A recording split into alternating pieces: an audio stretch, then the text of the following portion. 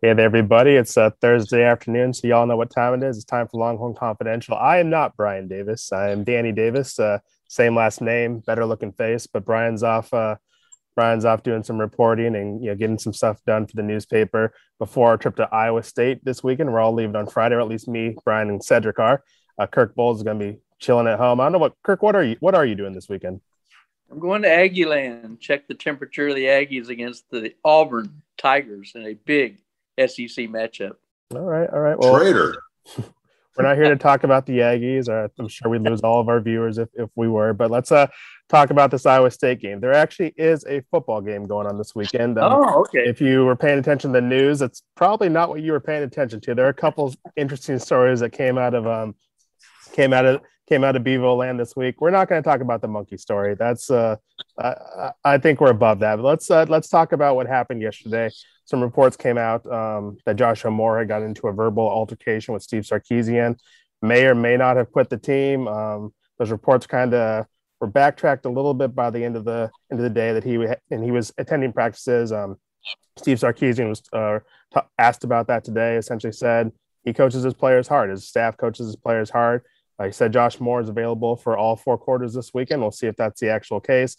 Sad, what was your just kind of overall impressions of what you heard following this report by two of our colleagues? And I'm going to say, first off, I don't have any doubt that what was reported yesterday was true. I'm not questioning that reporting, but sometimes what was reported first and not what actually happens in the end. So what was your thoughts about what you heard? Newsflash. A football player is passionate about what he's doing and gets in a coach's face. Man, that's the first time that's ever happened. Guess what? It's a violent, passionate, very emotional game. And Josh Moore had a rough day at the office. Let's just keep it real. In the last game in Waco, a fumble, a drop pass. And so we knew he would probably be on 10. And so he wants to clap back.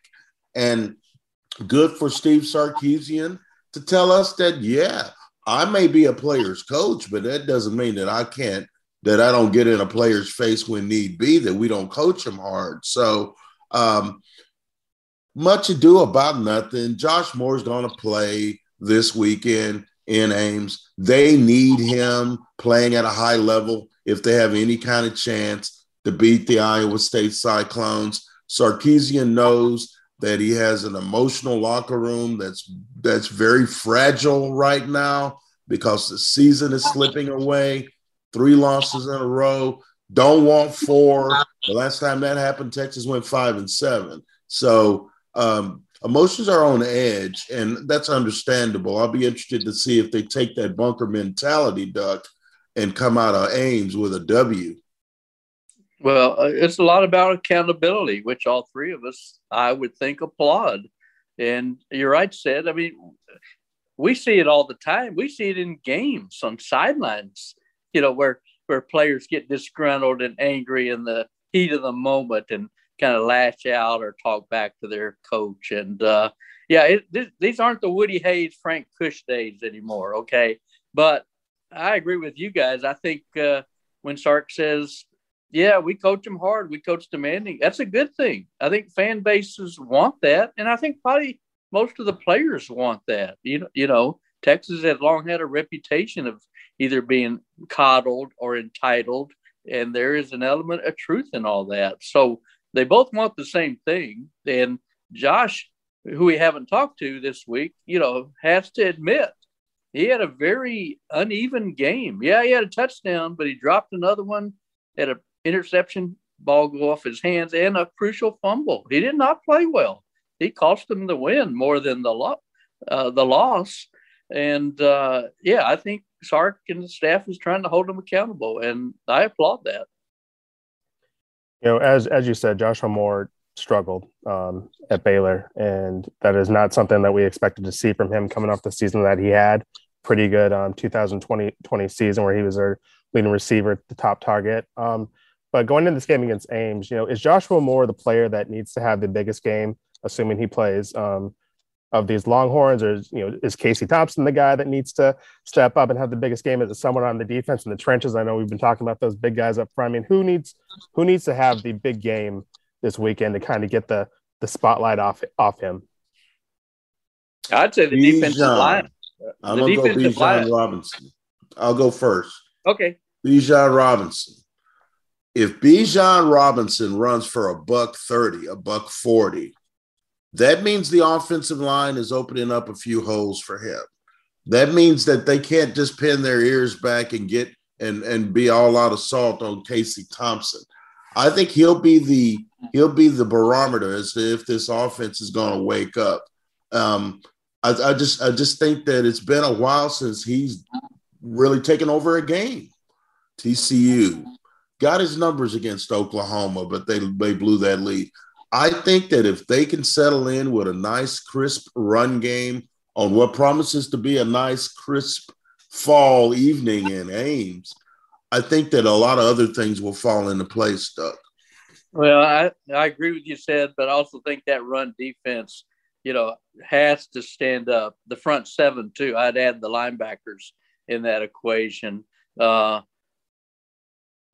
Hall's a talented dude. We know that. He's got 500-yard games in his last 6. He scored a touchdown every game. I mean, Danny wrote a great piece on that. And, Keandre wants one of his T-shirts, the old 5-star culture here. Well, one way you get a T-shirt, Keandre, is stop Breece Hall, because that sets up everything. They don't want Brock Purdy to throw 40 times. They are, as Sark just told us, tight end driven, run first team, and they don't want to live off Brock Purdy's arm. So I think Bijan must have a big game because their wide receiver depth has been pathetic for Texas this year. So, but they can't let Breece Hall go crazy. If he gets 150 yards against Texas, I think it might be another long day at Ames. I agree with you, Sid. I'm going to pick media darling Derek Kerstetter. It wasn't so long ago that Derek was a freshman making his first start in Ames. That was 4 years ago. So that's a long time. This is going to be a 46 start. This game is going to be decided by that offensive line. Bijan is great, but he can't do much if there's going to be 6 guys in the backfield before he gets the handoff. Casey Thompson can't have a decent game if he's going to be throwing off his back foot every time he drops by because there's 3 guys on top of him. So that offensive line needs to step up. It's going to start with number 68. He's the leader of that offensive line. And, he's going to have to lead those guys in the battle. And we're going to see how that offensive line, that much beleaguered offensive line performs. But speaking of Casey, both of y'all wrote about Casey Thompson said in Tuesday's newspaper. You had I think obviously pointing out the quarterback gets a lot of praise, gets a lot of condemnation when things aren't going well. Kirk, you wrote a couple days ago about, Casey's struggling. Maybe it's time to do the Arkansas flip and, go to Hudson Card a little earlier than, they did at Arkansas. So let's talk about Casey. What does he need to do to, I guess, hold on to this job, because there are some people wondering why number 1 is not in the game. I like his mentality, and I don't know that one is mentally equipped to deal with what's gone down here. Casey Thompson hasn't played horribly, but what he's got to do, and he's a playmaker. He's a good playmaker, but he's just got to make sure and color in between the lines in a raucous road environment and not give Iowa State free possessions. You can't take sacks deep in your territory like you did in Waco. You just have to try to stay ahead of the chains. Easier said than done, but I just believe that if he manages the game the way he managed those first couple of games, I think Texas will be fine. But am I saying they're going to win? I'm not saying all that, but I am saying that he has a really good chance to make this a fourth quarter game if he takes care of business. Like you wrote, said, this hadn't been Casey's fault. It's not. He's played good enough for Texas to win these games. That said, 3 of the last 4 games, his completion percentage has been like 59% or better. And we're in an era where, quarterbacks are regularly throwing 70%. Caleb Williams from Oklahoma is about 70%. He's got thrown 14 touchdowns and 1 pick. You look at Casey's numbers since the first half of OU, he's got 5 touchdowns, 3 picks.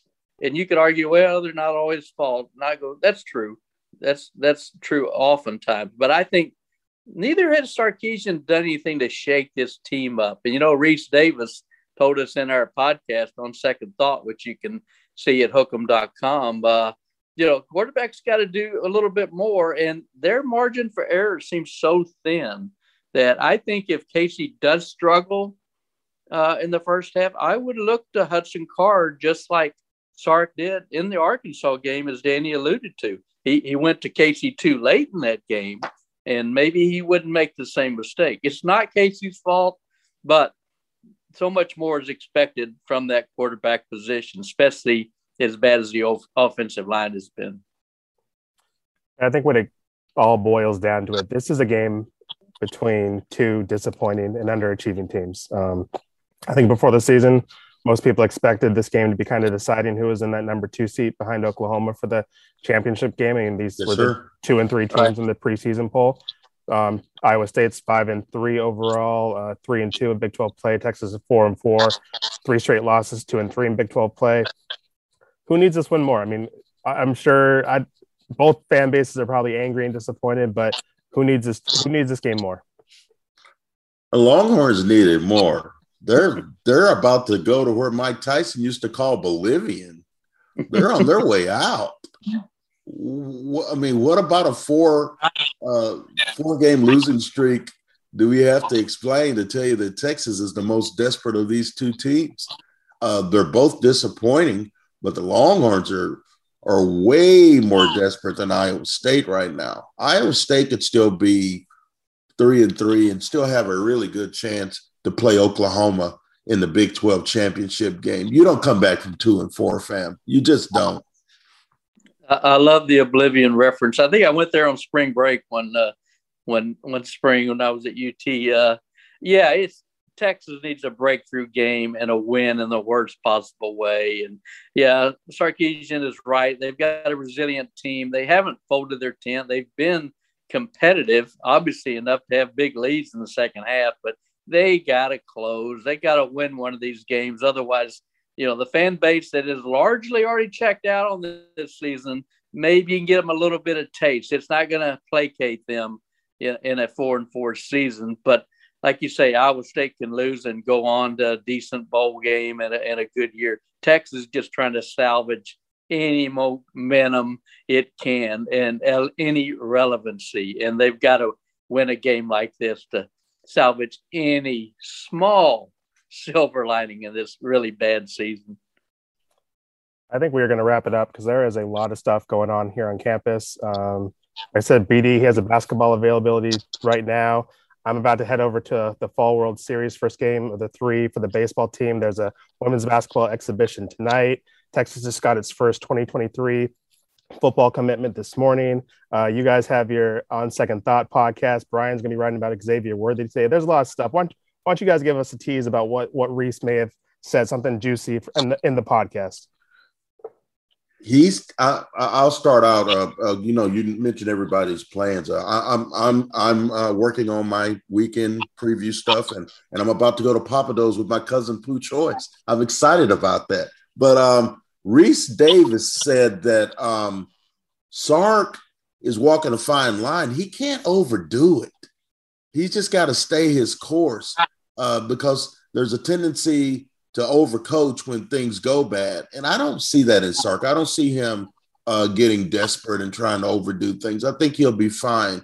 But, boy, they need a win in the worst way. Yeah, they really do. I've got to finish up a soccer column for Sunday's paper on Austin FC, which closed out their home schedule with a 3-1 victory over Sporting KC. I had a seat right next to me that said, I think he got caught up in traffic. Where were you last night? I looked for you last night. Didn't see you, Sid. It was a thing. It was a thing. And, as much as I love soccer and I wanted to be out there on the pitch with you at Austin FC, let's just say that I will make the next home game. Yeah, I think you might. And as far as Reese, he just killed it.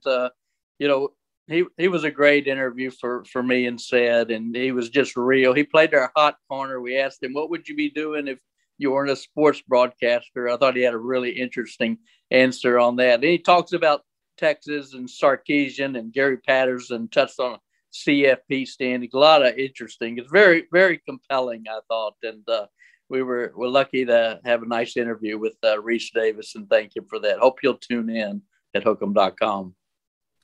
Tell Reese to get College Game Day up to Montana in a couple weekends for Montana State. And Missoula is coming up, big dog. We need to send Daniel Davis to Missoula. Go back home, dog. Exactly. He can't go home again. And if you're a Texas fan and you want to see a soccer team that actually wins, the women are playing tonight against West Virginia in the Big 12 tournament semifinals up in Round Rock. So go root on the Longhorns up there and maybe get some good soccer. But that's going to do it for us. Check out hook'em.com throughout the weekend for all of our coverage of all the sports. Obviously, the Iowa State game this weekend on Saturday night. And we'll be back here next week for another busy week. And thanks for watching. Thanks for reading. And we'll see you all down the road.